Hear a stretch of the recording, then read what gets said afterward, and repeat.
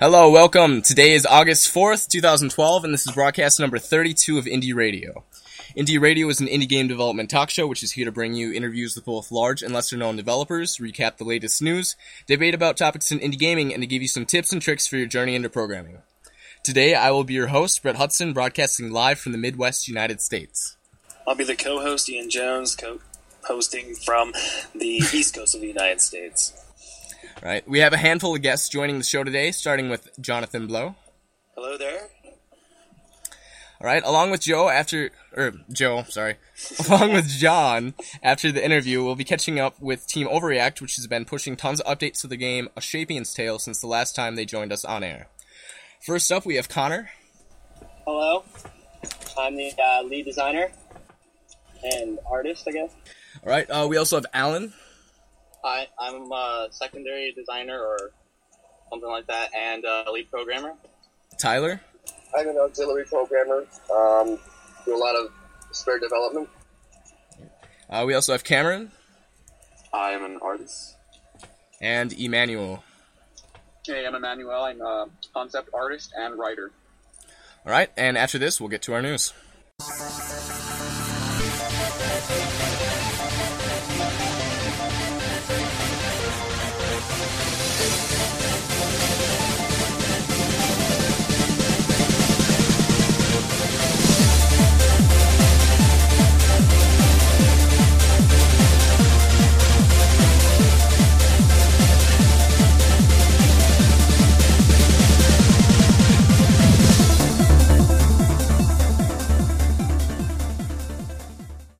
Alright, so first up in news, we have some Ouya updates for the Ouya console, obviously. Their Kickstarter is ending in 4 days, and right now they're at $6.6 million with a little over 50,000 backers, which is just insane. They've added some new updates in their update log. There's currently 9. There's a new video with the full controller design shown in it. They added, instead of circles on the buttons now, it's OUYA. You also have a limited edition Kickstarter special backing pledge that you can do. For $140, you can get a brown brushed metal finish of the Ouya and controller. Ooh. Alright. As always, they said please add an extra $30 if you want a second controller to that. And the controller is also a brown brushed metal finished, if I understand, and that will be estimated that has estimated delivery of March 2013. Alright. And then there's another Kickstarter project that just came out called the Oculus Rift. Alright, and it says step into the game. 28 days to go, $1.2-ish million so far, and almost 5,000 backers. Ian, do you want to say some more about this? It's essentially a virtual reality headset. So each of your eyes gets a different projection and whatnot, and it tracks your head and everything, and it's very affordable considering that the other virtual reality headsets at the moment are much more expensive to get this kind of quality. Mm-hmm. Also, so without the backers it wouldn't be possible, but they've already got more than 4 times their goal. It started 3 days ago, and you can go and check out if you want. It just Google Oculus Rift, OCULUS Rift. Mm-hmm. All right, and then for the prizes, they have pledged $10 or more. You get a special thanks. $15 or more, you get a poster, a limited edition poster. They said, please add $15 for international shipping. Pledge $25 or more, you get a T-shirt. $35 or more, T-shirt and poster. $75 signed T-shirt plus poster. $275, and you get an unassembled Rift prototype kit and Doom 3 BFG. $300 or more, early Rift development kit plus Doom 3 BFG. $335 or more, early Rift development kit plus all the prizes listed above. $500, it's basically mostly just the same except they sign and add in an extra thing. $5,000 one was to visit the team for a day, and all of these are estimated to come out between October to December, although I don't see a release date on the actual device itself. Yeah, anyone who's interested in more technical detail about this, you can go on YouTube and check out John Carmack's keynote from QuakeCon 2012, which just went up last night. He talks for like 3 hours, but in the middle of there somewhere, he talks about all his recent VR experiments and how he was playing with the Oculus and just sort of what it's like in terms of field of view and rendering fidelity and all that kind of thing. All right, and over on the Sierra blog, which is the people who make Construct and Construct 2, they did an interview with Ben Chong, the founder of Market.js, which is a handy library that allows you to make money with HTML5. So, because a common complaint, I guess, or something that's, kind of missing from HTML5 is the monetization, he tried to... God, I can't even think today. Tried to overcome that by making a library that allows you to easily make money from HTML5, so ads and things like that, just like you would get in Flash. We'll have another article about another way to make money with HTML5 slightly later on in the news. Mm-hmm. All right. Skira also posted another blog post about the competition results on their favorite features video competition. For those of you that don't remember us talking about it, or this is your first time listening to Indie Radio or something, basically it was a competition based on people making videos of their favorite features inside Construct 2, and then the best video / feature gets prizes. The first place went to a guy talking about the layers in Construct 2. It says his name is Rilem. I'm guessing that's a username. Jogo... I can't even say that. Something like that. Got second place. And then third place was by VeloJet. And the videos were... the second place doesn't say what it is, and then the third one is all about plugins. And then there's some other ones like honorable mentions, and they each received copies of Indie Game the Movie, free license for Construct 2 Pro. One guy got a flute and a flying monkey, so it's pretty exciting. I'd rather Ocarina than flute, but anyways, over on Stenciling Around, the Stencil blog, obviously, the Newgrounds Stencil Jam just ended, and there's a total of $1,000 in prizes that will be given out to the top 3 games. There's a competition page where you can play some of the fun creative entries, which hopefully we'll be able to tweet about, and we won't forget and everything. And then they'd like to thank everyone who participated and Newgrounds for hosting the event. Also, they are going to have an update on 3.0, Stencil 3.0 soon, and apparently development is going great, or so they claim. Mm-hmm. All right, do you want to take the next news article as well? As I mentioned before, this is the other HTML5 monetization thing. There is an ebook about making money with HTML5. It's $20, and supposedly he made over 1 month he made over $6,000 in 1 month. I can't even talk straight right now, and furthermore, I am very skeptical about all this stuff right now for some reason. Mm-hmm. All right. It says that it's a digital book, which is kind of interesting, and it's about 30 pages long. Meaning that, considering it's priced at $20, that's a little less than $1 per page. About 75 cents, something like that. Mm-hmm. Yeah, I'm not in the mood to do math. Anyway, it talks about requirements to get started and all sorts of stuff.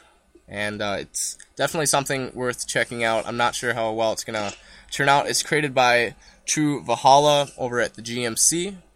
And this is a perfect transition into GMC Jam number 7, which took place last weekend.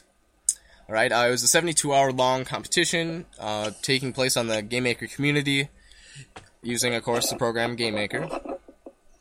And there was a theme, 2 worlds, with a handicap. The game must have at least 1 cutscene. And basically they're in the voting stage right now, but there were $365 worth of prizes, and they were much more creative than I thought. Like Dangerous gave away Steam games to the 7th place, the 13th place, and the 19th place. There was $50 awarded to whoever has the best development log. Then this other guy's giving away Steam games to 4th, 5th, and 6th place. And then, yeah, there's tons of stuff in here.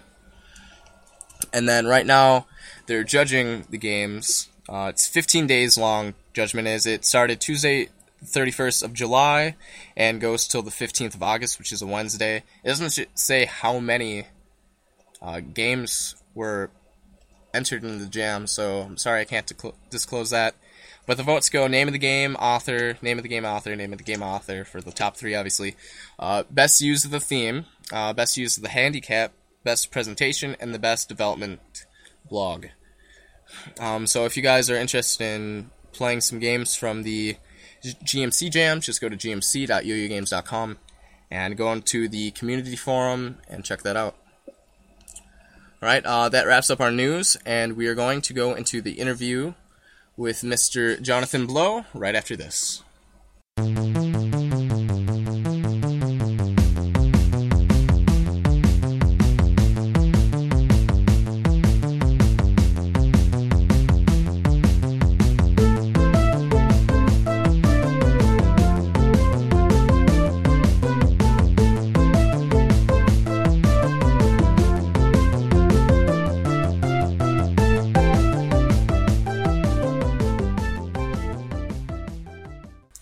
All right, Jonathan Blow, thanks for joining us on the show today.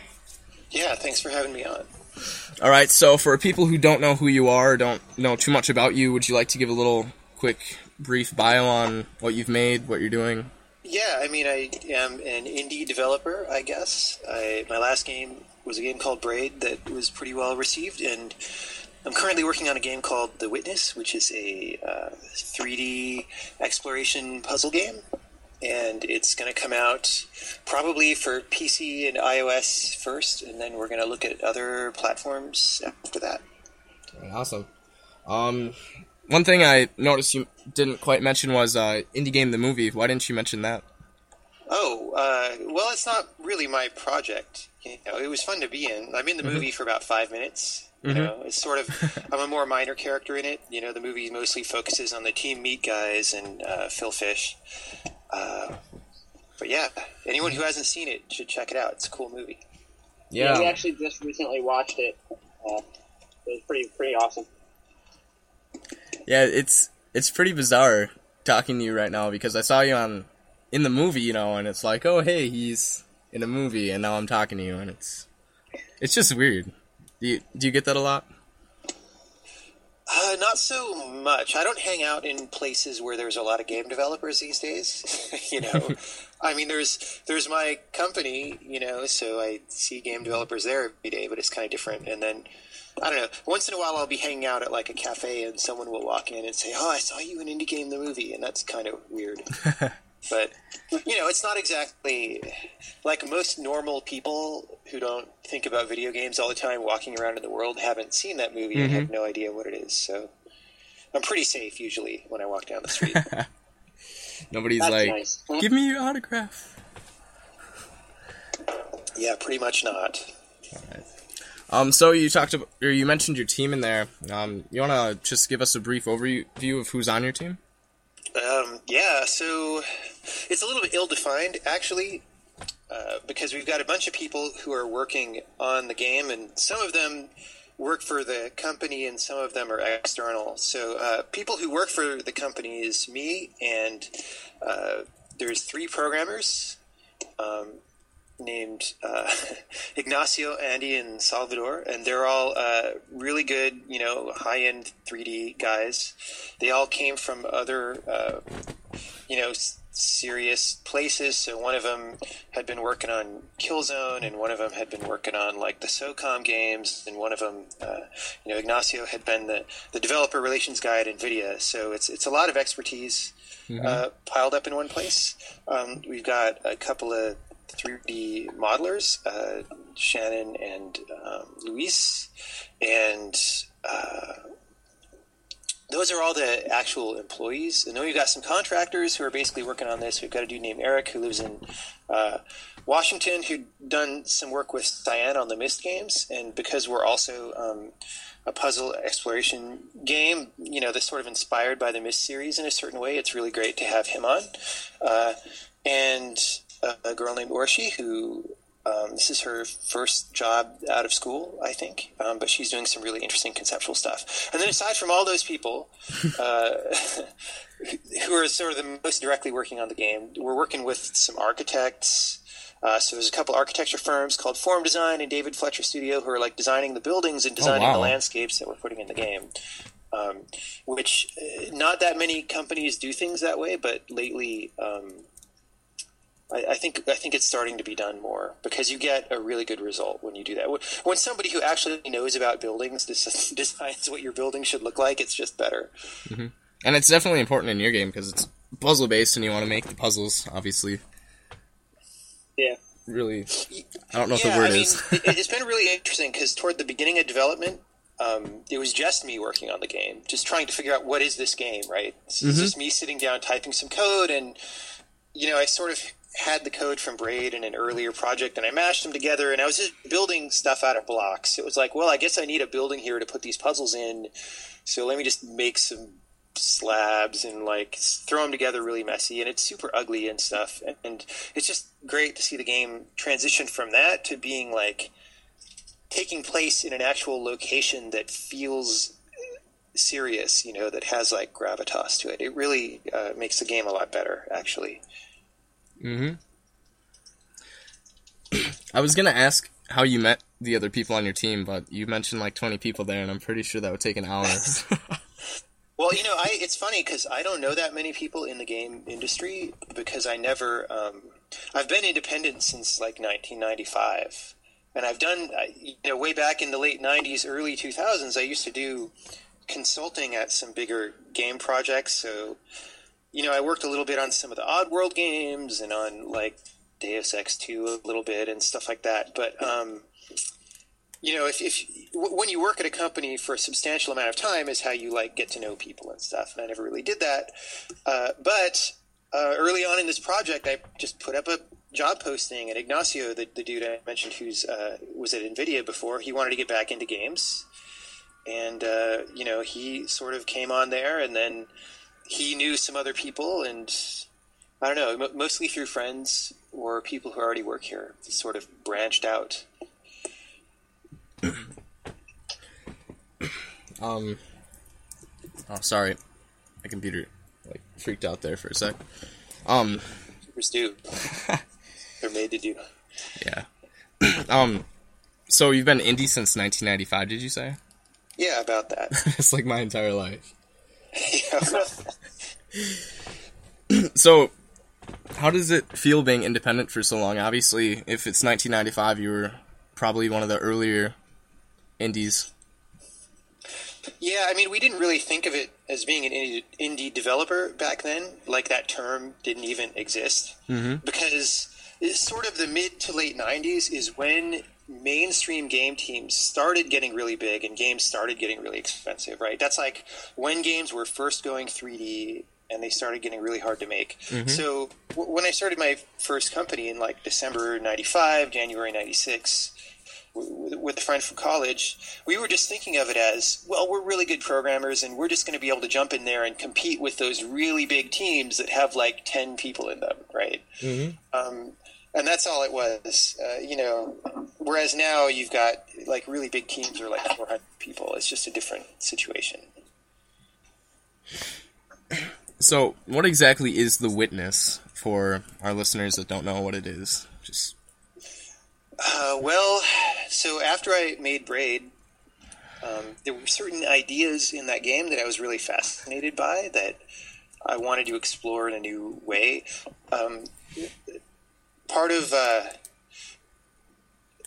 should I mention what Braid is a little bit for anyone who hasn't played that? It's a puzzle platformer It's out on a number of different places. It's on the PC and it's on the Xbox 360 and the PS3 and stuff. But as a puzzle platformer, it focused mostly on the puzzles. There wasn't very much action platforming in it. And part of what Braid did was to make each puzzle as individual as possible and as interesting as possible. But the other thing it did was the goal of a puzzle in that game wasn't really to be hard. It was to have an idea behind it. So some of the puzzles in Braid are actually kind of easy, and some of them are super hard. But each one is like an illustration of some concept of what happens when you play around with time. And I liked that.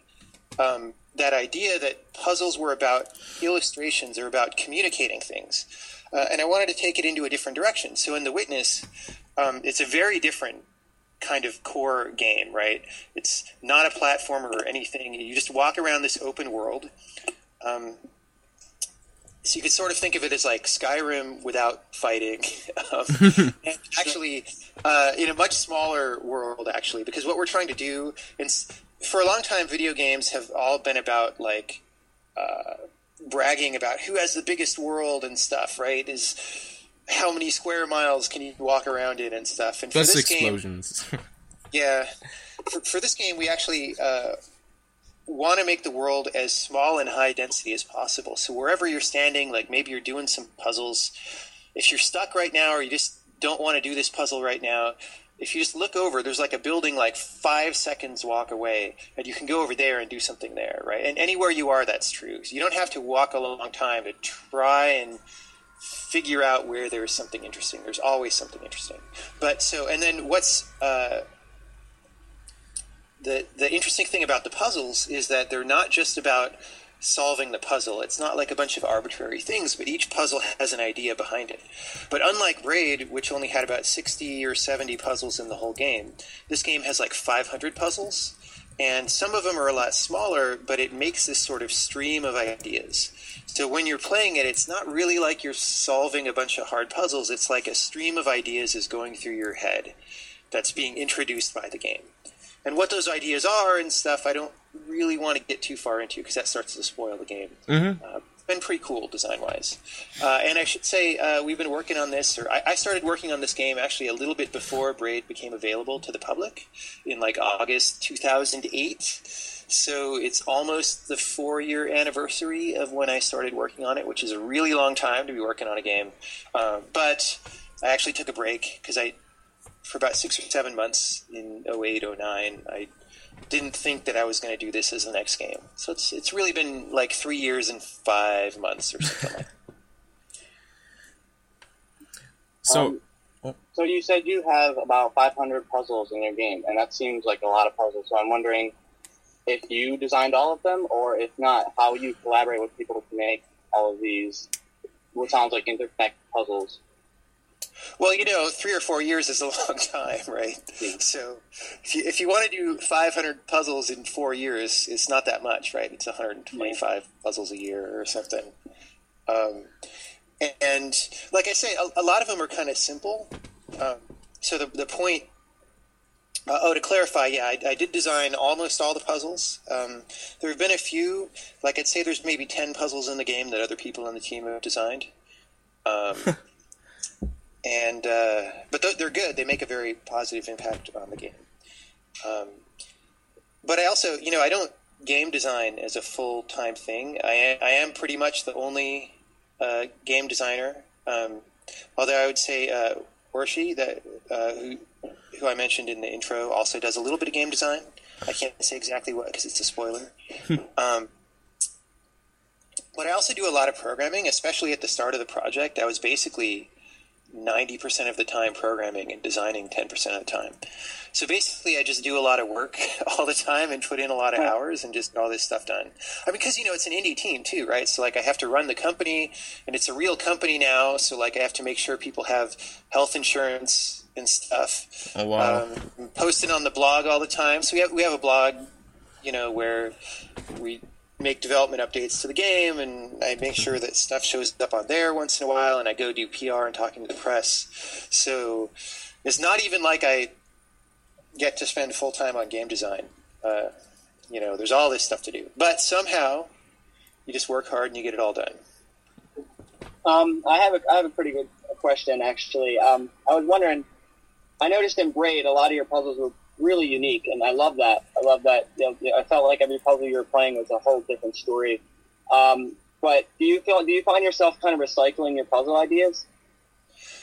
No. And the reason is it's related to what I was saying before about the point of the puzzles is not really to be hard. Like what I got lucky because I didn't before Braid really understand what I was getting into. I just started making this game, and then the subject matter in Braid of like, hey, you can mess around with time in all these different ways, sort of organically led me to this new idea about puzzle design, or at least it was new to me, which is just that you don't want to sit down and try to build something that's like going to stump the player, be tricky, or where that's the point. Because when you do that, you are going to run out of ideas, and you're going to maybe start recycling things or whatever. Instead, it goes a different direction, where you sit down and you look at the situation. Like in Braid, it was like, hey, I can split time into this parallel universe where some of it's joined together, you know. What you do is you carefully just look at what happens when I do that, when I have this parallel universe and some things are in both universes. And then you look at what happens and you see what's interesting, and then you make a puzzle that illustrates that thing that you saw that was interesting, right? And as long as you do that, you're not going to repeat yourself or dredge up old stuff, because you already, it's like you found something interesting, you did a puzzle about it, and when you something else, you know if that's interesting and different enough or not, right? So, yeah. You know, in The Witness, when I say there's 500 puzzles, it's not like I designed the game by sitting down and saying, okay, there's 16 areas, and in each area, like, yeah. I mean, which is how a lot of people do games, right? This was totally different. It's been years of messing around in the space of the game, seeing what happened, and taking the best of what happens and putting that in puzzles, and then throwing away other stuff. Like there's 500 puzzles in the game now, but I've probably designed at least 200 more that I threw away because they weren't good. You know, because they didn't work that well with the other stuff in the game, or because for whatever reason, you know, like they just weren't enough, or they were ugly, or things like that. Yeah, that's a very interesting process. The reason I ask is we're actually in the middle of developing a game that heavily uses puzzles, and it always comes to me just trying to think about coming up with like kind of like an endless amount of puzzles without recycling my ideas, and I never really thought about it that way, and it's really interesting. Yeah, actually, for anyone who's interested in that way of designing puzzles, at IndieCade last year, which is obviously an indie development conference that happens in Los Angeles, I gave a talk. And Bosch is working on a really interesting game called Miegakure. It's a puzzle platform game, and that's on YouTube. So if you just do a search on YouTube for Jonathan Blow, Mark Ten Bosch, IndieCade, there's like an hour-long lecture where we go through this puzzle design process and just talk about how to do it in detail, and with examples from each of our games. Yeah, I'll have to check that out. Thanks. So are there a lot of your lectures up on YouTube? I think so. Yeah, I mean, some of them are in other places too on the internet. But it's good that they're finding their way there, because it means I don't have to be organized and put them up on the internet and all that. Do you have any recommendations for ones that you really like? Of my lectures? Oh, yeah. I don't know. I mean, I pretty much had a point behind all of them, so it more depends on what people are interested in, you know, when they want to see them. So some of them are very how should I say? Like there's a couple that I gave maybe especially around 2000, 2008, or 2007, 2000 that you can find that are just about like there's one I gave in Australia that's just about here's how you do prototyping for independent games in order to make sure your idea is good, right? And here's kind of what you look for, and that's kind of a talk for somebody who kind of knows how to program a little bit but really wants to get into making games. Then there's other stuff I do like this, this talk that I gave at Rice University in 2010, which is more about the ethics of game design. Like, you sit down and design a game that a player is going to interact with in certain ways. What should you be thinking about what you're making that player do, right? Like, is it a good idea to make the player do these things, or is it not? Which is more of an abstract thing that's for people who are kind of actively making a lot of games and want to be thoughtful about what they do. I don't know. It all depends. What is your outlook on crowdfunding, such as like Kickstarter and 8-bit funding and all? Like, do you think those are actually good sources of funding and also marketing and advertisement?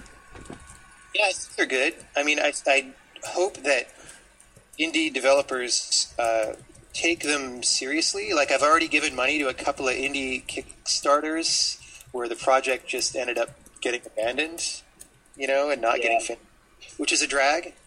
So my hope is that doesn't happen too often. Like, if that happens a lot, people are going to lose faith in something like Kickstarter and just stop giving money to it, right? So we have to hope that doesn't happen, because it's pretty cool right now that people, someone famous like Tim Schafer can get like $4 million, and that's cool. But even someone less famous can get a substantial amount of money, and that's very helpful. And what's really good about that is that it means that people are less at the mercy of publishers and other distribution methods for how to make money, right? They can get money directly from the people who want the thing. And that's always good, because, publishers will try to squeeze developers into the worst deals possible as much as they can. Like, I'm also, I'm part of this initiative called the Indie Fund, which is a bunch of independent developers who made money off their games that are trying to fund other independent developers, because that gives them an option of not having to go to publishers, right, to do their games that are moderately ambitious. And that's what that does, is it puts pressure on those deal terms that publishers offer, right? So they can't screw developers as hard going into the future, and hopefully that's working. But Kickstarter I like it. I was going to say, we were actually looking into Indie Fund maybe about a year ago, and I think our only issue with it, but our only issue with ourselves was that we didn't have the company really put together. But it definitely is a really interesting group. I was attracted to immediately. Yeah. You mentioned about publishers screwing people over, and I think a good example of that would be the whole Fez stuff that's going on right now, with Microsoft not allowing them to patch the patch or something like that. That's a very complicated situation. That's not quite the same level. Like, the level of screwing people over that I'm talking about sort of already happened to Fez when they signed with Microsoft in the first place. That's sort of part of what you don't hear about. The whole thing with the patch, I think it's just a sign of the ways that those console platforms have aged, and they're sort of not keeping up with the modern day very well. I actually have a blog post. If you go to the-witness.net and you scroll down a couple, I have a blog post about console certification processes and the stuff that games have to go through and why it's not so necessary. I think I read that. Is it about, like, saving games and stuff, that article? Yeah, that's part of it. Yep. Really, all the stuff I talk about there is just the tip of the iceberg. Like, the stuff you have to do, put a game on the PS3, the Xbox 360 is crazy. I mean, unless you're talking about XBLIG, which is a different thing. All right. So, we already covered your feelings towards Kickstarter. How about game development communities? How do you feel about them? Well, what I've learned about myself is that I'm not that much of a community guy, right? So there's like a couple private email lists that I'm on, even relatively experienced developers on them, and I even unsubscribed from those a couple days ago because I felt like they weren't that productive. For someone who's been doing stuff, stuff for years. At this point in the show, Skype actually crashed. So there's a bit of a transition here.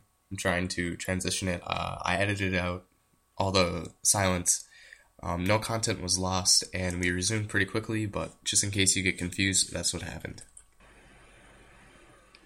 Alright, sorry about that, guys. Skype crashed. Yes, quality software. Oh, yes. Alright, I don't know where it crashed. I don't know what I was talking about. I was kind of concerned about getting Skype back up, so I didn't really think about catching where it was.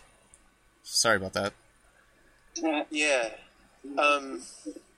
Yeah, that's what it was. totally I think it was about you were talking about the gaming communities and. Oh, yeah. Yeah, so back when I was like learning to program, we didn't have all this stuff, right? So you either had to buy a book and you didn't even know what books to buy and hardly any of them existed, or you had to somehow get lucky and know people who knew how to program. And I didn't get that lucky. So back when I was in high school and even in early college, I wasn't nearly as good of a programmer as I could have been.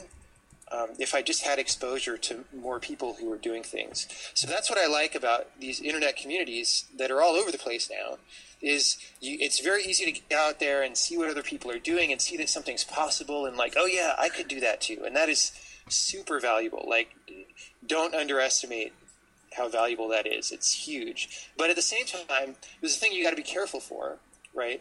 Which is that a lot of people, like if you take any individual community and you sort of look at the baseline of what people are doing, like let me just take a random one, like Reddit's game dev channel, right? Mm-hmm. If you look on there, most of the postings on there are absolute newbie questions, like how do I, draw a line on the screen or something. I mean, they're not that bad, but they're very beginner stuff, and that's good because it means a lot of beginners are learning, but it also just means that you don't want to gauge your progress by looking at the beginner stuff all the time, right? You just want to make sure that you're learning and becoming one of the more knowledgeable people in the community pretty fast. Because given the way the modern internet works, it shouldn't take that long to learn these things, And I see sometimes that people don't push themselves to be one of the more knowledgeable people in the community and learn and graduate. They just sort of just feel good because they're part of a community and they're sort of there to feel like part of the community rather than to learn. And that's a trap. So I would encourage people not to fall in that trap, but to use these communities for the very valuable thing they are. Yeah. Actually, something related to that. Our team we actually came from one of these communities, Yo-Yo Games community to be specific. And I think I got that vibe when I went back, because we left and we started using C++ and using Skype, and we just kind of stopped at the community. And when we went back, it just felt like there wasn't really any more game developers there. They were just kind of like people that said they made games, and they'd really just like talking about games, and it was definitely a lacking compared to when we were first in the community. So yeah, so there's a paradox. Sorry, there's a paradox there, right? Which is, it's valuable to be on a forum or something and typing to people and communicating about how to make games, but at the same time, every minute that you're typing on a forum about how to make games is a minute that you're not making games. And making games is how you actually learn. So people who are spending hours a day on game creation forums actually probably aren't learning that much because they're not, So the way you get really good is you go to a community, you get your initial context, you understand what people are doing, what tools they use. You maybe download the tools, you play with them a little bit, you ask some initial questions and get enough answers that you kind of know what you're doing, but then just work hard for a while and don't go on forums and waste a lot of days there, because that's kind of how you stagnate, right?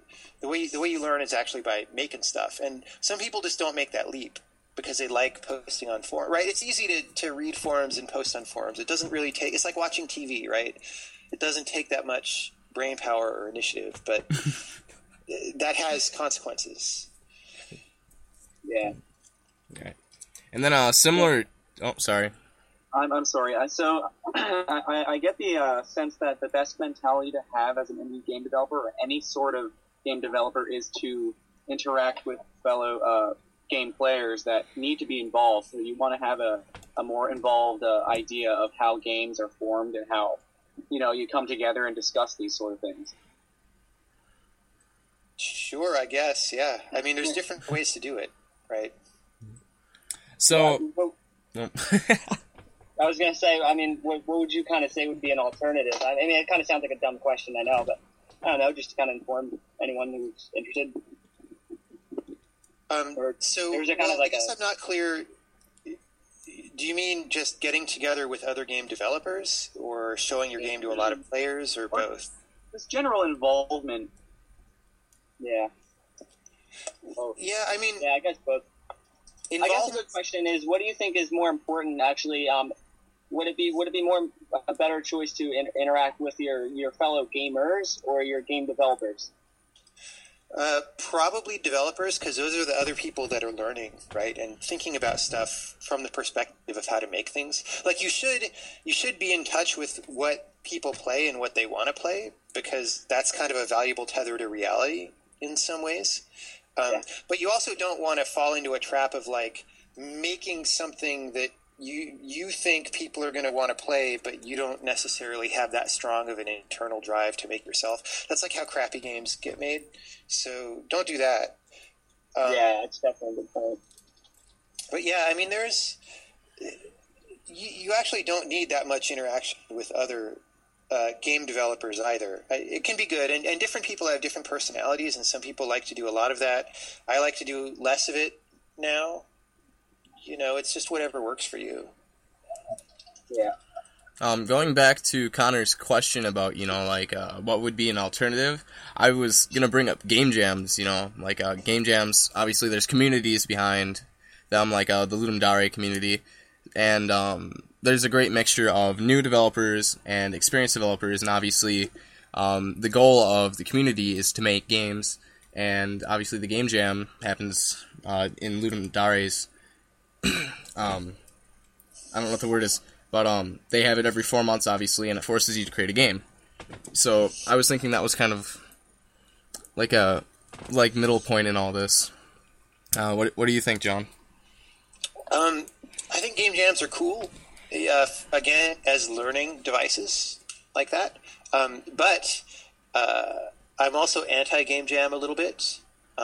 Like not anti-game jam in the sense that, like, I don't think game jams should exist or anything like that. But I feel like, again, people kind of get caught in this trap where once they get experienced, and it's not even game jams really, but there's this thing where indie developers, once they get experienced, they want to feel like they're making games that are interesting and making games is hard, right? So you sort of, as soon as you get something that's kind of playable, you want to feel like it's done and you want to put it out there, right? Mm-hmm. But what happens is people end up making games that are kind of shallow, that have interesting possibilities, but they didn't really go explore those possibilities.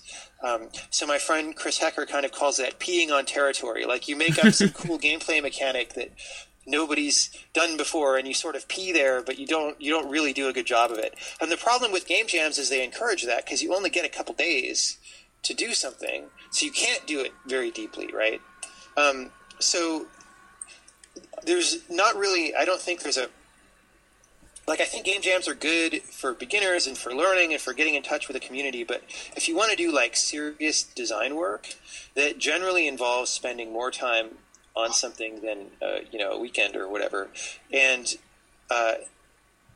it's not necessarily that people should have to do that or anything, but it's just that there's certain of us who feel like that's what there's a shortage of right now. Like, there's not that many designers doing really serious, deep thinking design, but there's a lot of people. There's thousands of people doing 8-hour games or games in a weekend and stuff, and so we would sort of like it if just even a few of those other people would sort of migrate over and do longer term thinking stuff. I don't think it has to be 4 years. I wouldn't try to coerce people into doing 4-year projects, but 6 months is not bad. We did a little a thing called the Depth Jam. It's sort of more like a retreat than a jam, but it was about getting together for 4 days, just four of us who were thinking really hard about our games and working on them and focusing on specific questions and having focused discussions. And we have a post about that. I actually have one on the blog, and then there's links to everybody else's postings about it too. Oh, nice. And that was just you and a few other developers, did you say? Yes, there was four of us total. So it was very small. That sounds pretty interesting. I like to see something like that come together on a bit of a bigger scale. Yeah, we have questions about how to scale it. We're not sure if it could scale or if it's a good idea to scale it or if there's a point, because part of the point is just that, you can have a 2-hour discussion about some part of somebody's game, and then at night they can work on it and improve it, and then the next day you play it some more and then have another discussion, and then at night they can work on it. And once you scale the thing, it's like you can't have that many people in a deep discussion because you don't get to participate as much and all that. And so you would end up with parallel tracks, and it's almost like separate events. But I don't know. We'll think about it. How to do it. That's definitely an interesting thing, though. It was fun, that's for sure. I'm going to transition back to The Witness.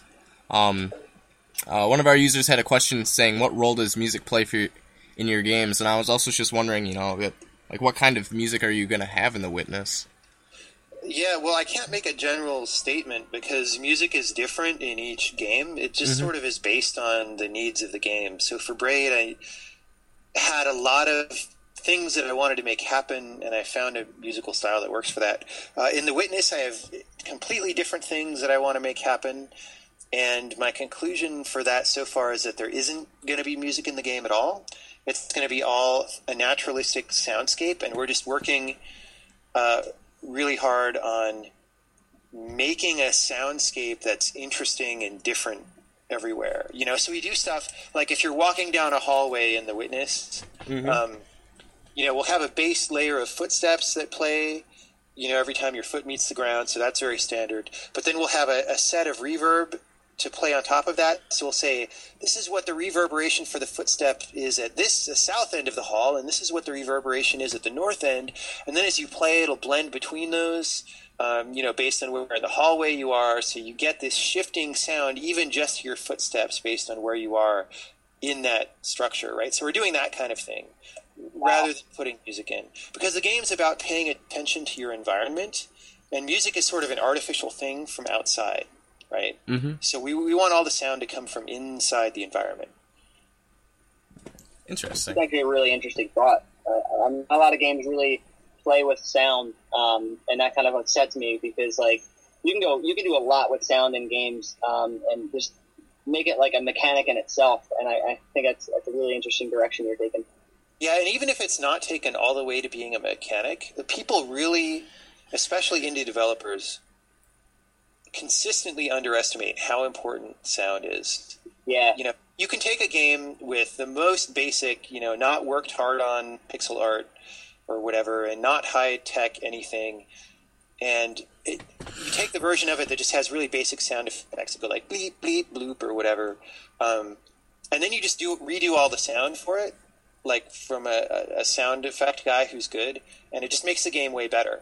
Just your brain responds so much more to everything. But because you can't see sound, developers don't take it very seriously. And in fact, when people play games, they don't understand how much the sound is adding to their play experience. But after they've played it, they're like, wow, that was cool. Yeah, I watched this thing. I want to say it was in a class in middle school. But we watched this clip from a few movies, one with music and one without, and it was a completely different scene without the music. Oh yeah, I saw that the E.T. thing on YouTube. I think so, yeah. Yeah, that was hilarious. Yeah, it's just completely different. So with The Witness, I've heard a lot of different release dates and stuff from many different sources. Do you think a release this year is still realistic? It is probably not realistic. We haven't updated the webpage. I think it still says 2012. I think we're looking at 2013. I'm pretty sure. Hopefully not too late in 2013. But it's definitely 2013. It will not be 2014. So the funny thing is I keep pushing the release date back. The original release date was winter 2010. But that's when it was a much less ambitious game. And as we started making it, it just became clear that we could do all this great stuff with it. And so why not do it and just make it as good of a game as we can? So that's what we've been doing, and it's going to be nice. I got to tell you. It'll also be nice to have finished it because it'll have been 4 years. And then are you just going to lean back and watch what happens after that? Well, I don't know. I mean, I'm going to ignore the internet, I think. What I learned from the Braid release experience is that I probably shouldn't read reviews on the internet, and I probably shouldn't read forum postings about my games on the internet. So I'm going to try not to do that, and we'll see how much discipline I actually have in that direction. It's kind of hard. Yeah, it's going to be hard. I don't know if I'll actually successfully be able to do it. But, we've got a lot of work to do, even after the game's done. It'll be, we'll probably take a little break, but we want to do ports to all kinds of platforms and stuff. And then there's always, as the designer, I have to work sort of harder than everyone else because, now there's this company with all these programmers and stuff and 3D modelers. And so the game ships, and then the 3D modelers don't necessarily know what to model next, right? Mm-hmm. But we're paying them, and it's like, well, we kind of have to find something for them to do. And if I don't know what the next game is, then there's nothing for them to do, So that's kind of rough. So I also, maybe while we're doing this initial porting, maybe we'll be adapting the models and stuff to lower end platforms and things. But during that process, I have to actually figure out completely like what the next game is and make sure it's going to be good and all that stuff. So I don't know how I'm going to do that. That's going to be crazy. Mm-hmm. What other platforms are you thinking about porting it to besides PC and iOS, obviously? Well, it's hard to say because things are changing really fast, right? Mm-hmm. Because we're coming out in 2013 now, depending on what time of year we come out, maybe we're not that far from the release of some of the next-gen consoles. Mm-hmm. I mean, sort of excluding Wii U from that. Like, Wii U is going to come out this year, but I don't see a reason to port to that right now.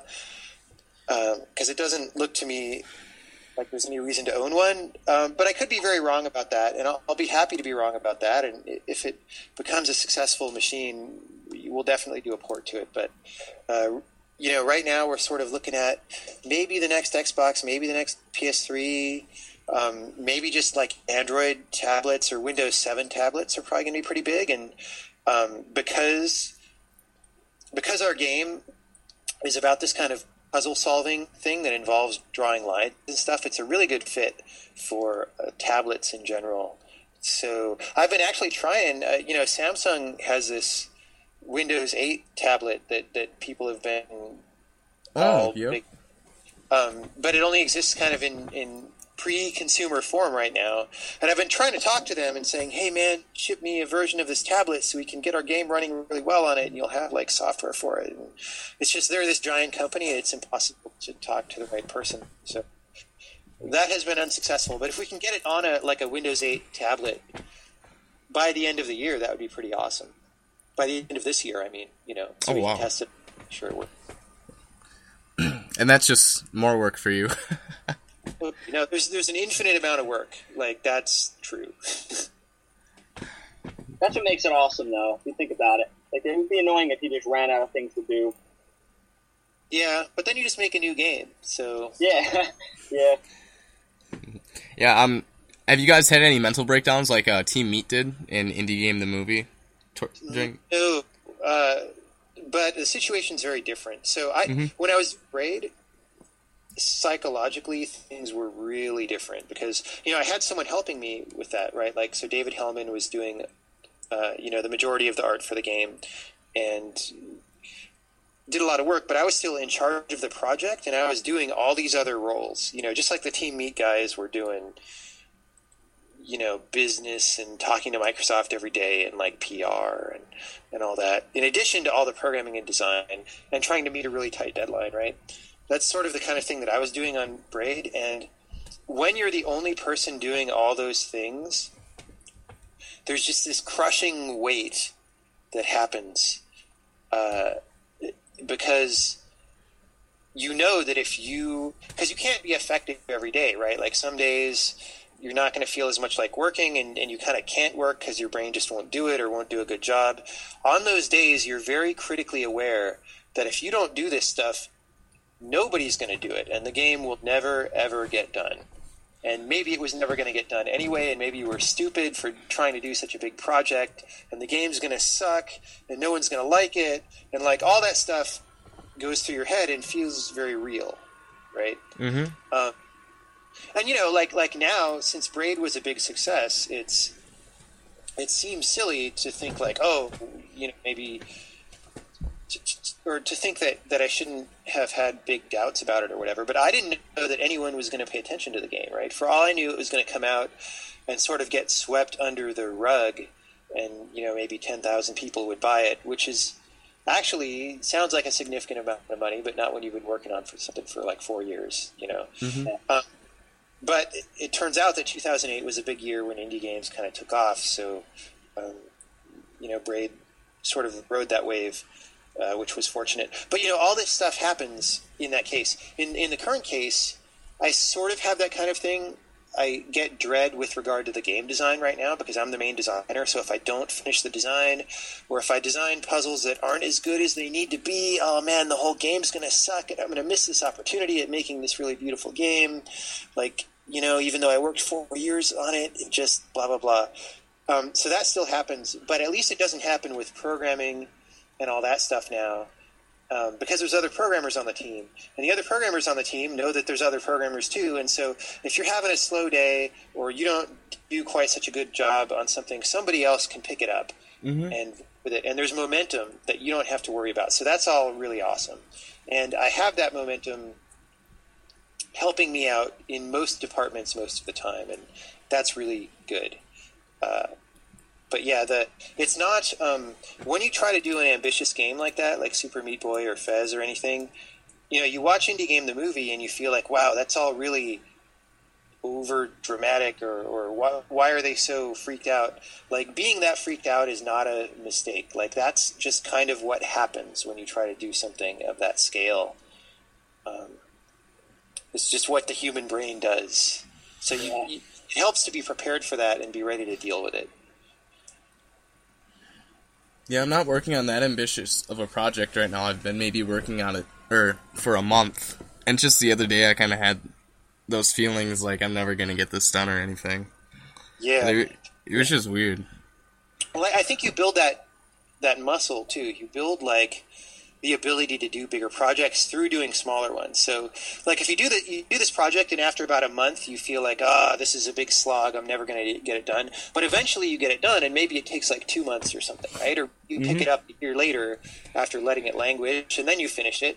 But then you can always look back at that and say, well, that game took a little while, but I finished it and it was interesting. And then next time you make something, maybe you don't feel like it's a slog until 3 months or something, I don't know. You've given a lot of tips on game design and just tips to indie developers throughout the show, but if you could give one big tip, like one ultimate tip to a new game developer or somebody that's getting good at game development, what would it be? I'd reiterate that point about making stuff is how you learn, right? But also that the quality with which you make stuff determines the quality of game developer that you are, right? Like, it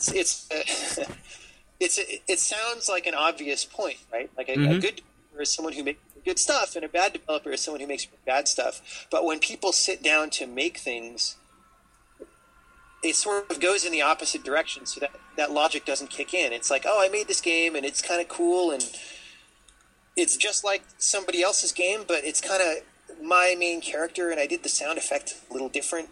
And so that's neat.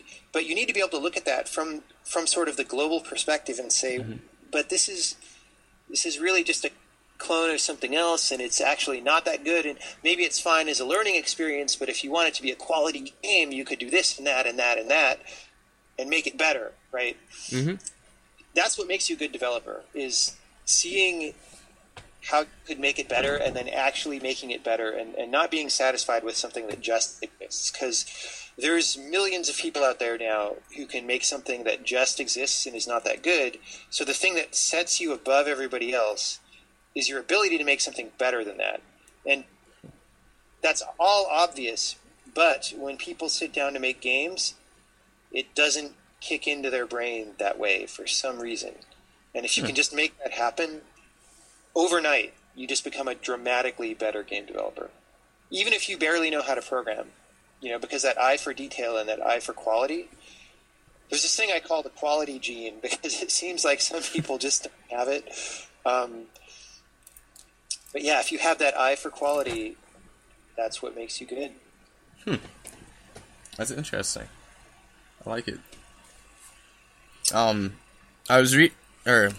was sitting in the waiting room the other day, and there was this magazine next to me called The Atlantic, and I saw this header on it, and it said, "The Most Dangerous Gamer," and I opened it up wondering what it was all about, and it was a really, really long article about you and the development process on Braid and stuff, and I thought it was pretty interesting, but why did they call it The Most Dangerous Gamer is what I didn't quite understand. Because, okay, first of all, the editors of that magazine are like regular people, right? They don't know about games. So they don't know the difference between a gamer and a game developer, and they were trying to make a pun, right? There's this thing, it's like a movie or something, or a story called The Most Dangerous Game that's about, like, hunting other people. It's a pun on that, I guess, but, like, it's a very good one. So, yeah, it's like if you wrote something about a novelist, right, and you called it The Most Dangerous Reader, the guy. Well, it doesn't make any. But I get you. It's a pretty interesting article. It's interesting to see how this kind of game design subject gets pitched for like regular everyday people who don't understand video games and game design. Hey, Alan, we're getting some weird noises from your end. It sounds like there's airplanes and stuff in your room. Yeah, we're in like a porch kind of area. I'm just gonna try to mute. Okay. Actually, there's a 747 flying through their room. Oh, okay. Perfect. Yeah. Right. And then, also, the articles that I've been reading about you talk a lot about you doing Tai Chi. Yeah. I mean, I don't know if they talk a lot about that. It's something that I do when I'm being good. I do it daily, just as a practice. I think it's a good thing to do. All right. So, what exactly got you into it, and why do you enjoy doing it? Well, about the same time I started,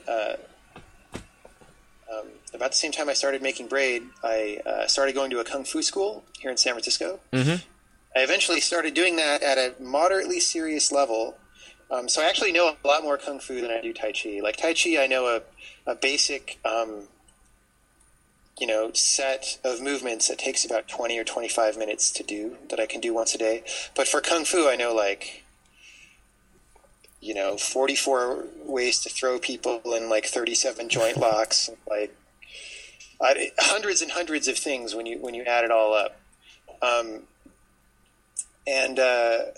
I got injured in the middle of that training, or I didn't get injured. I had a pre-existing injury that I didn't know about, and by working really hard physically, I ended up making it worse. So I'm in the middle of waiting for that to heal before I can go back and do more kung fu, but it's taking a long time because I didn't pay enough attention to my injury and I let it get really bad.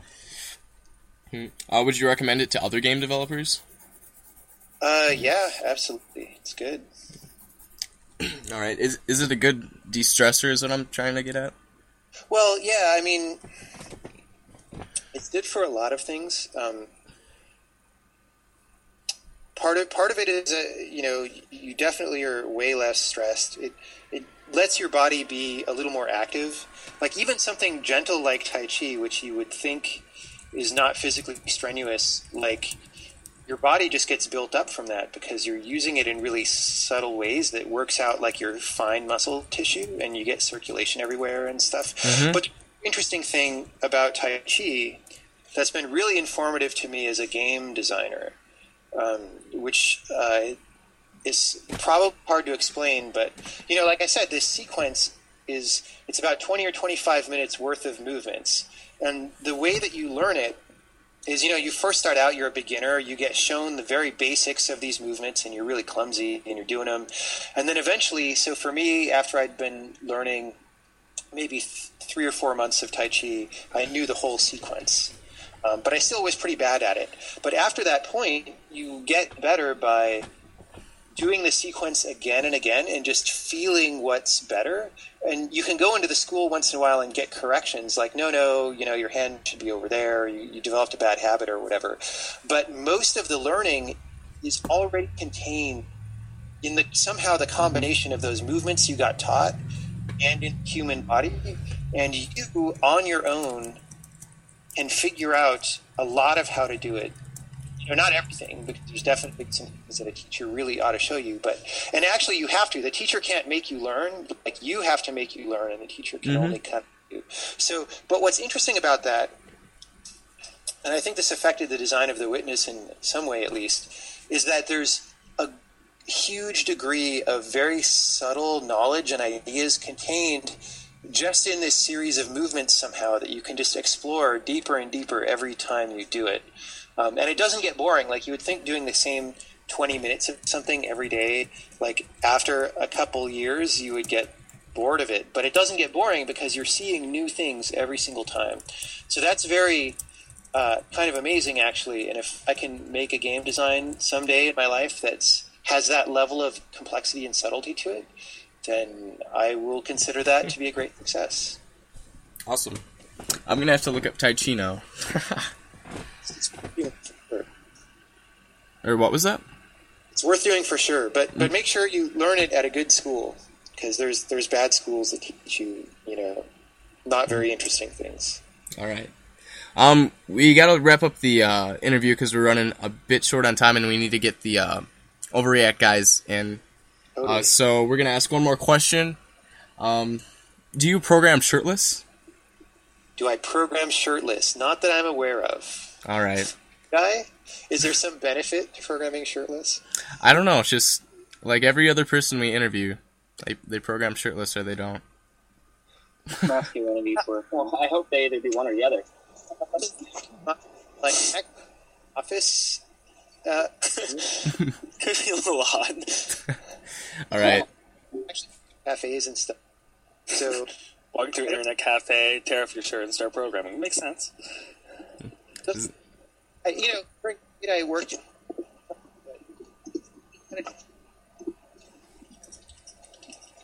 And eating and sleep.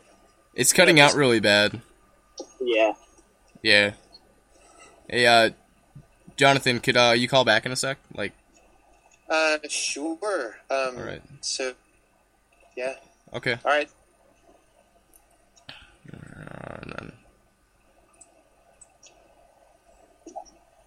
All right.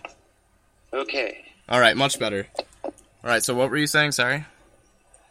Oh, I was just saying, back during the braid days, I would work at home, and especially when going through certification, and just like you're working there, and then you eat and sleep and wake up, and you're in the same place all the time. It really it drives me crazy a little bit. So I got into this habit of just going out to coffee shops and stuff and working there. So being shirtless in those settings is maybe not the best way to do it. I can imagine why. All right. Well, thanks for being on the show with us. You can stay for the checkup with Overreact about their game, or you can head out, whichever works. I'll hang out, totally. All right. And we'll get on to our checkup with Overreact right after this.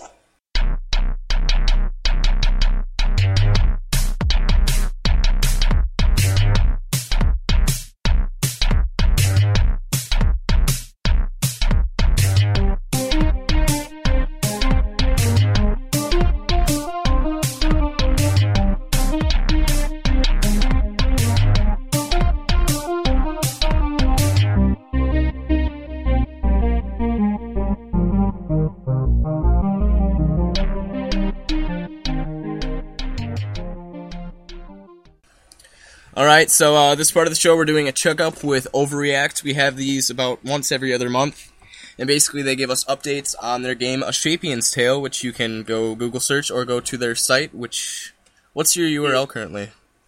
TeamOverreact.com. Oh, so you guys did get a .com then? Yes, we have the ShapiansTale.com and the TeamOverreact.com. Oh, perfect. Yeah, Shapian's Tale is kind of just directs to a page that just says a Shapian's Tale on it, but we're working on getting a site set up. Yep. All right. Basically, they've been working on this game for a few years now. Connor's the head of it, and Alan, I believe, is the second longest member in the team, like person who's been with them the longest. And I'm gonna let him take it from here on what the game's about and what the new updates are. All right. So, for anybody who hasn't heard of A Shapian's Tale, it is an MMORPG that has three main themes, and themes are teamwork, history, and personality. And basically, we try to employ these themes through all of our mechanics somehow in order to kind of unify the experience. And I kind of let the bases of the game be told by Alan right here. All right. So the bases of the game are adventuring, which you can think of as, your basic sort of gameplay, and that involves combat and doing puzzles that you encounter and quests and stuff like that. Then there's crafting, which is the point of crafting being one of the three is we want that to be an entire part of the game that is equal to the adventuring. So adventuring is not superseding any of the other three. They're all equal parts in the game. And then the third is mercantile, so owning a business and buying and selling things and property and stuff like that. So, just to go more into those bases, like he said, we wanted to kind of take those bases and make them all equal, because we find that in a lot of MMOs, it's you have your adventuring, and that is completely, fleshed out as far as it can be. You have tons of quests, weapons, item drops, or it's actually pretty bare bones, but they don't really include things on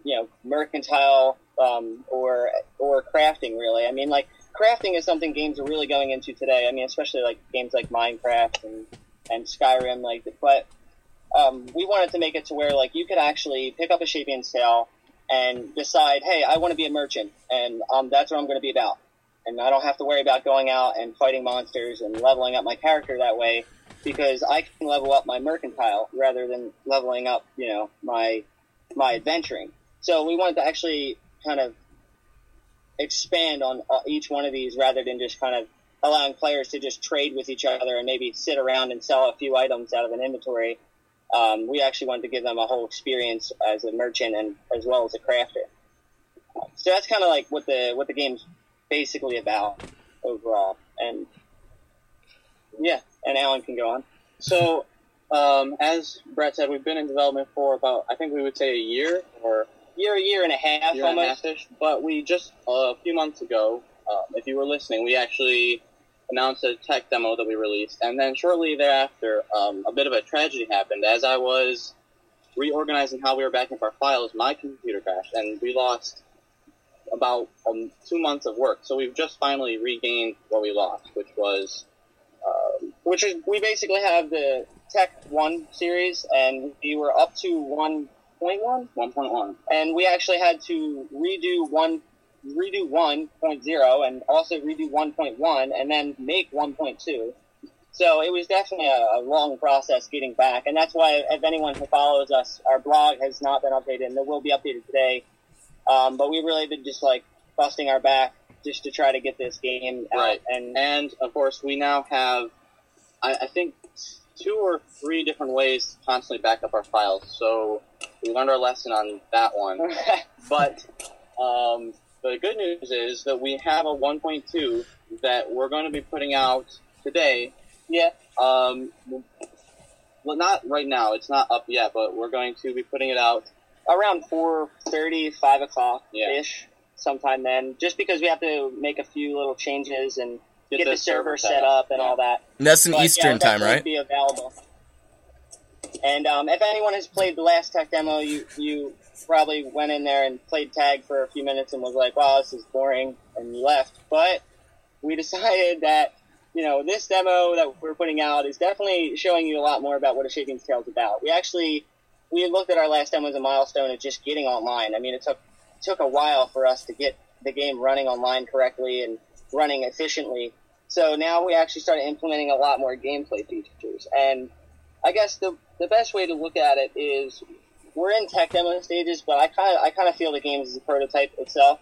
What we have right now, it's not really, it's using realistic graphics. So the graphics are completely the way they'll be. Realistic for a shape. Realistic for the game, yeah. I mean, it's a 2D game, if anyone didn't know, and it has a Castle Crashers style graphics.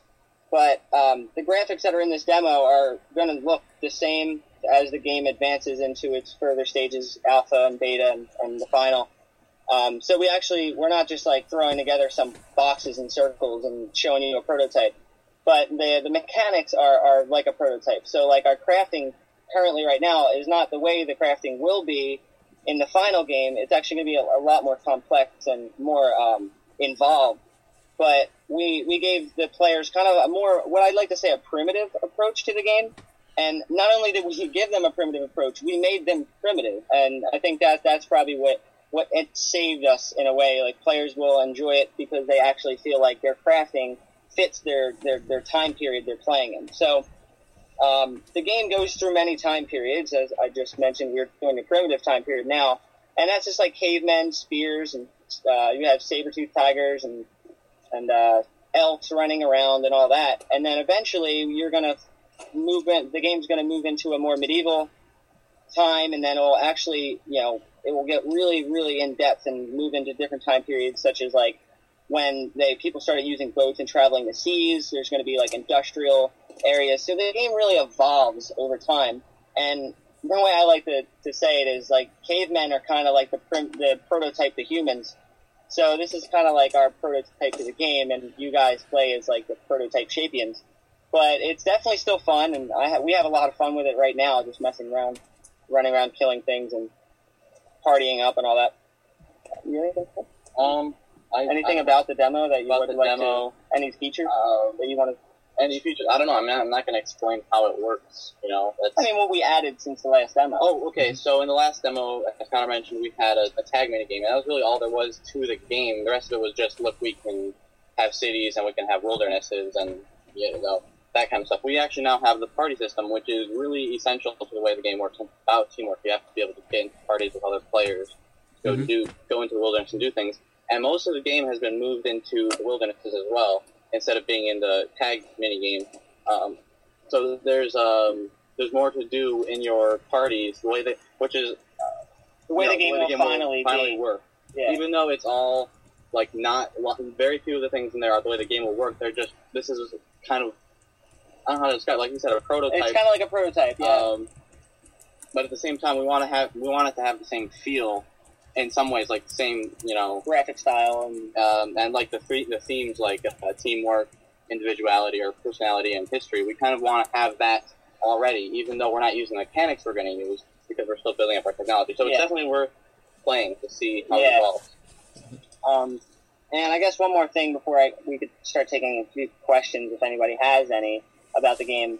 Going over one of the biggest things in the game is teamwork, and basically the game's called A Shapian's Tale, and if anyone hasn't noticed, the word shape is in the title, and that really says a lot about the game. You play as shapes, so you choose between circles, triangles, and squares.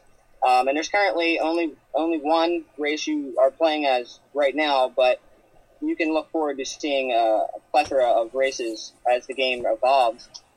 And so basically we want to kind of just evolve the game as much as we can, without straying from the teamwork, history, and personality the whole time through. Yeah. So, is there anybody who has any questions about the game and what it's about? Anything we missed? I'm checking the IRC. It doesn't look like anything is really happening. Nobody's really paying attention. Only a few people are chatting in there right now. Sadly. Well, I guess it's just like I said, it's a check-in and all. Like, we're not really here to describe the whole game to an audience, but if you really want to learn about the game, we actually Emmanuel just rewrote the description we have on our blog, which is found at teamoverreact.com. and it's on the Shapian's Tale page. So if you really want to know what the game is about in more detail, you can go there and check it out. And we'll also have the link to the demo on that page when we put it up later on. But yeah. Sorry. I guess one more thing I wanted to mention was this is actually our first time meeting up in real life. So it's pretty exciting. If anybody knows who we are, we came from Yo-Yo Games and we were all from different places, except me and Emmanuel. We grew up as childhood friends. But this is the first time we're meeting, and we met about 4 days ago. And since then, we've got so much done on this demo, and it's pretty exciting. So if anyone is working in a team and they feel like it's an important thing to meet up, if you're going to be making a bigger, serious project or just developing a serious team, it's definitely worth it. It's a great time, and I don't know, just anyone who didn't know that, yeah, we're all sitting in the same place for the first time. Yeah, it's pretty awesome. And then you guys are at Tyler's, right? Yeah, we're in New York right now. So we all had to get train tickets, except Tyler, obviously. He didn't have to buy any train tickets. But yeah, we all had to get train tickets to come up here, and we had to plan it like a month beforehand, and it was a pretty big deal. But it's definitely turning out pretty awesome, especially with this demo we're about to release. And then how are the puzzles coming along? Because that's one of the main things that I really want to see happen in A Shapian's Tale. So the problem with that is we kind of, there's a lot of different kinds of, not kinds of puzzles, not like we categorize them exactly, but the basic puzzles that we're going to include will involve push blocks and, basic physics and the different abilities of the Shapians to, push blocks, or some of the square can pick up a block, and different types of abilities like that. And without the actual box 2D physics in the game, we aren't able to include that kind of puzzle. But we still have sort of the mystery in the world kind of puzzle going on that you can look around and figure out, oh, wait a minute, there's hidden factors to the game that I didn't notice. Yeah, there's kind of like an overarching puzzle right now. And if anyone plays it, they'll realize that soon. And it's going to get people, I hope. We've been planning it, and it's definitely a lot like what John was saying, we don't really want to just make it to where it's all about just mechanics with puzzles, and having a giant puzzle going on while there's a bunch of little puzzles underneath kind of gives the players they don't even really realize that they're solving a puzzle. And I think that's going to be pretty exciting to see our players figure out. It's also great how our bigger overarching puzzles tie into the story, which is one of the big themes of the game. Yeah.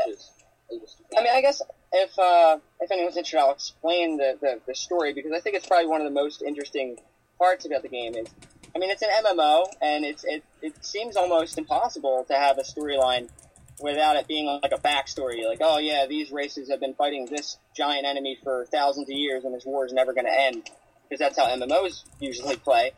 But we wanted to take it in a different direction, and we wanted to allow the players to actually evolve the story and make the story themselves. And the way we decided to do that, and I'll just bring it out now because you're going to find out anyway, is through these things we call campaigns. And you can actually find those on the Shapian's Tale page. But I'll just briefly explain. So campaigns are what I like to call just a huge version of a quest that is a lot more complicated.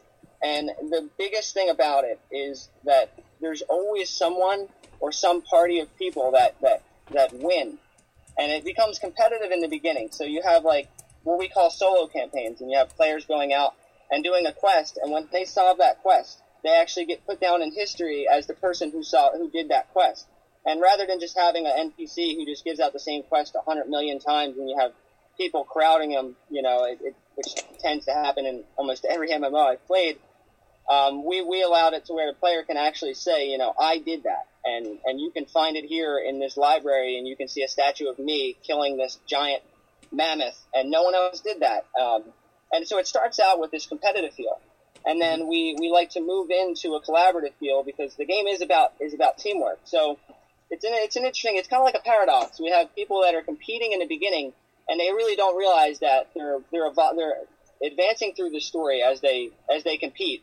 And then as the story progresses more, we start getting into bigger campaigns, such as Shapia campaigns and race campaigns, which are race campaigns include just the whole race itself will actually have a giant campaign that they'll all work on and collaborate with.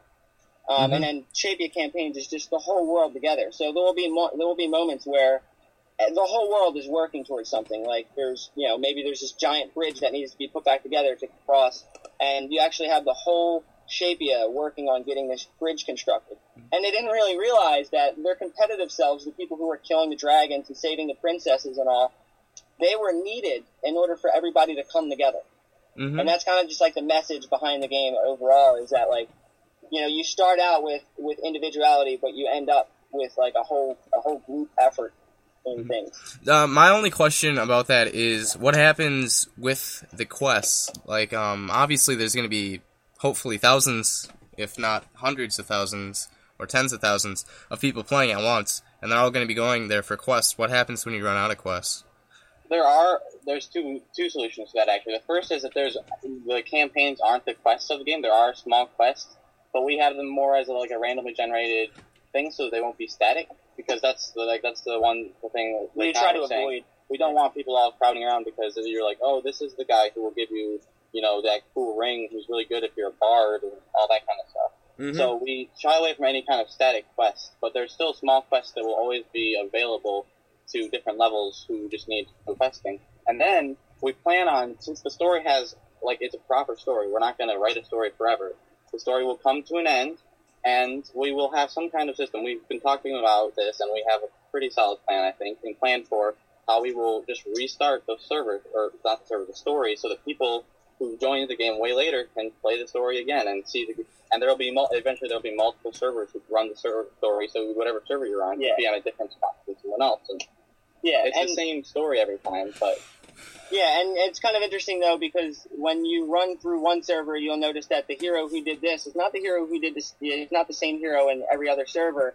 And it's also, with the regular quests, like Alan was saying, we don't necessarily want them to just be like static quests where you go to an NPC and he has a list of quests that you eventually do all of them and then you move on. It's really going to be a lot more personal, I'd like to say. Like, when you're walking through a city, there might be a guy run by, and he might only be client side, and that means that you're the only person who sees him, maybe. Or everybody in your party sees him, and he comes up and says, hey, I need somebody to go save somebody in the wilderness for me.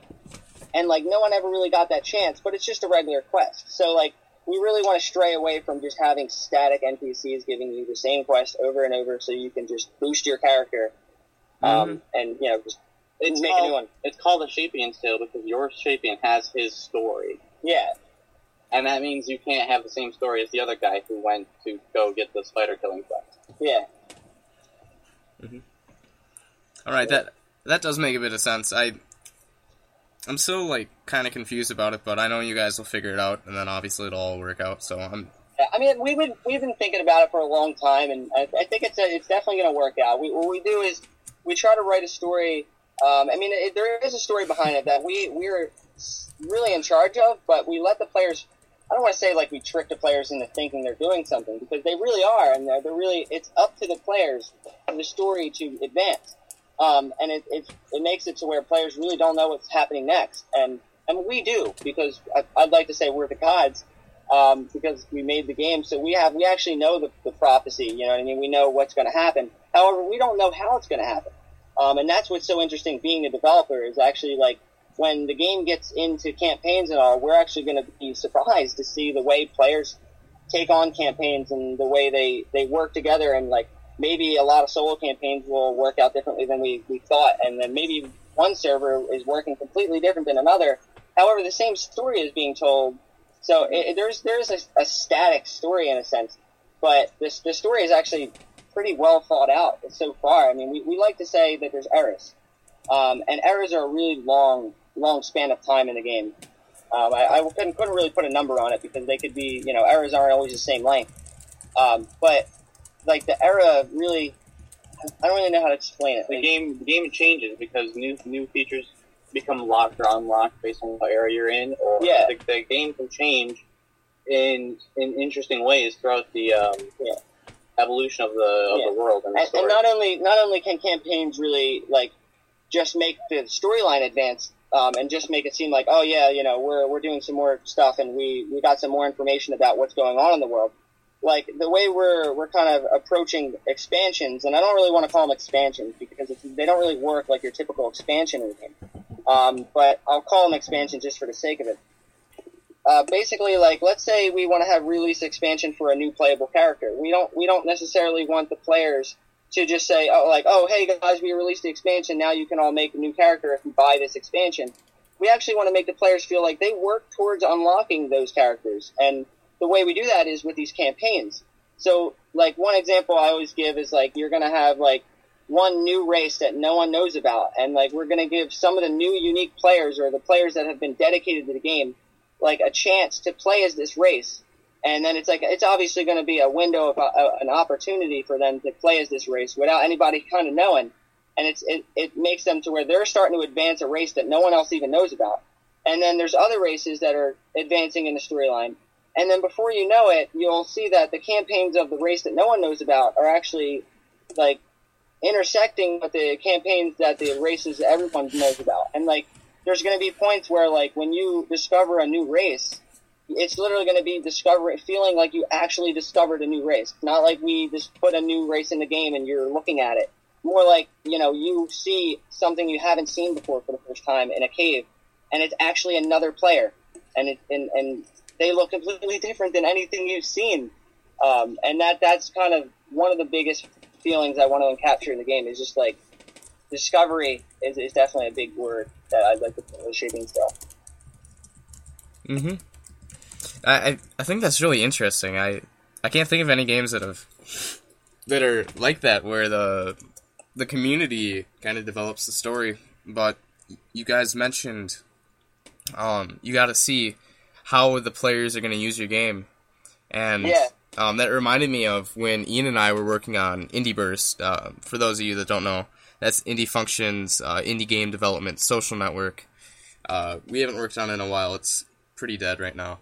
But just something we overlooked was that we expected the user to, understand it because it's very based on Twitter, so we thought that they'd understand it, and then, they just grasp the new concepts. Except somebody commented that the user might use it differently, and some people did use the things differently than I expected it to. So yeah. I'm impressed that you guys are taking that into thought and obviously working around it. Or are going to work around it. It's definitely a mission to try to really wrap your head around all the possibilities that could come out of such a complex game. And it kind of becomes scary. You don't really want to think about it too much, because then you start developing the game to actually be a certain way, no matter what, so that the players play it the way you want to play it. And then you realize, wow, I just stripped all the players of their freedom. So you really got to let it be open for interpretation, really. And it's not bad. I think it's a good thing to learn something new about your own game. It's definitely a good experience. So is there anything else you guys want to bring up? We got to wrap up the show pretty quick here. Yeah, no, that's basically it. And if anyone wants to check it out, just go on teamoverreact.com. And we'll probably have the demo up in the next 2 to 3 hours. Yep, and that's TeamoverReact.com. Team Overreact.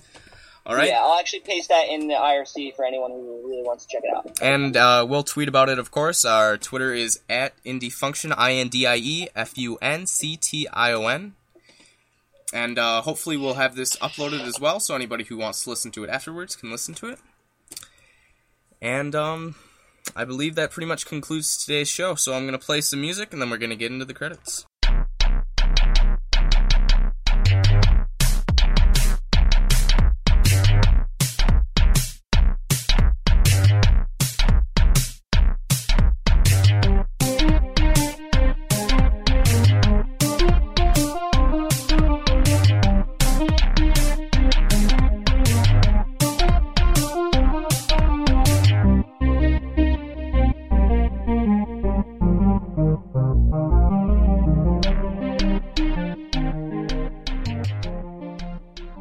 Thank you for listening to broadcast number 32 of Indie Radio. This broadcast is broadcasted live with 1,000 mics and was recorded using Audacity.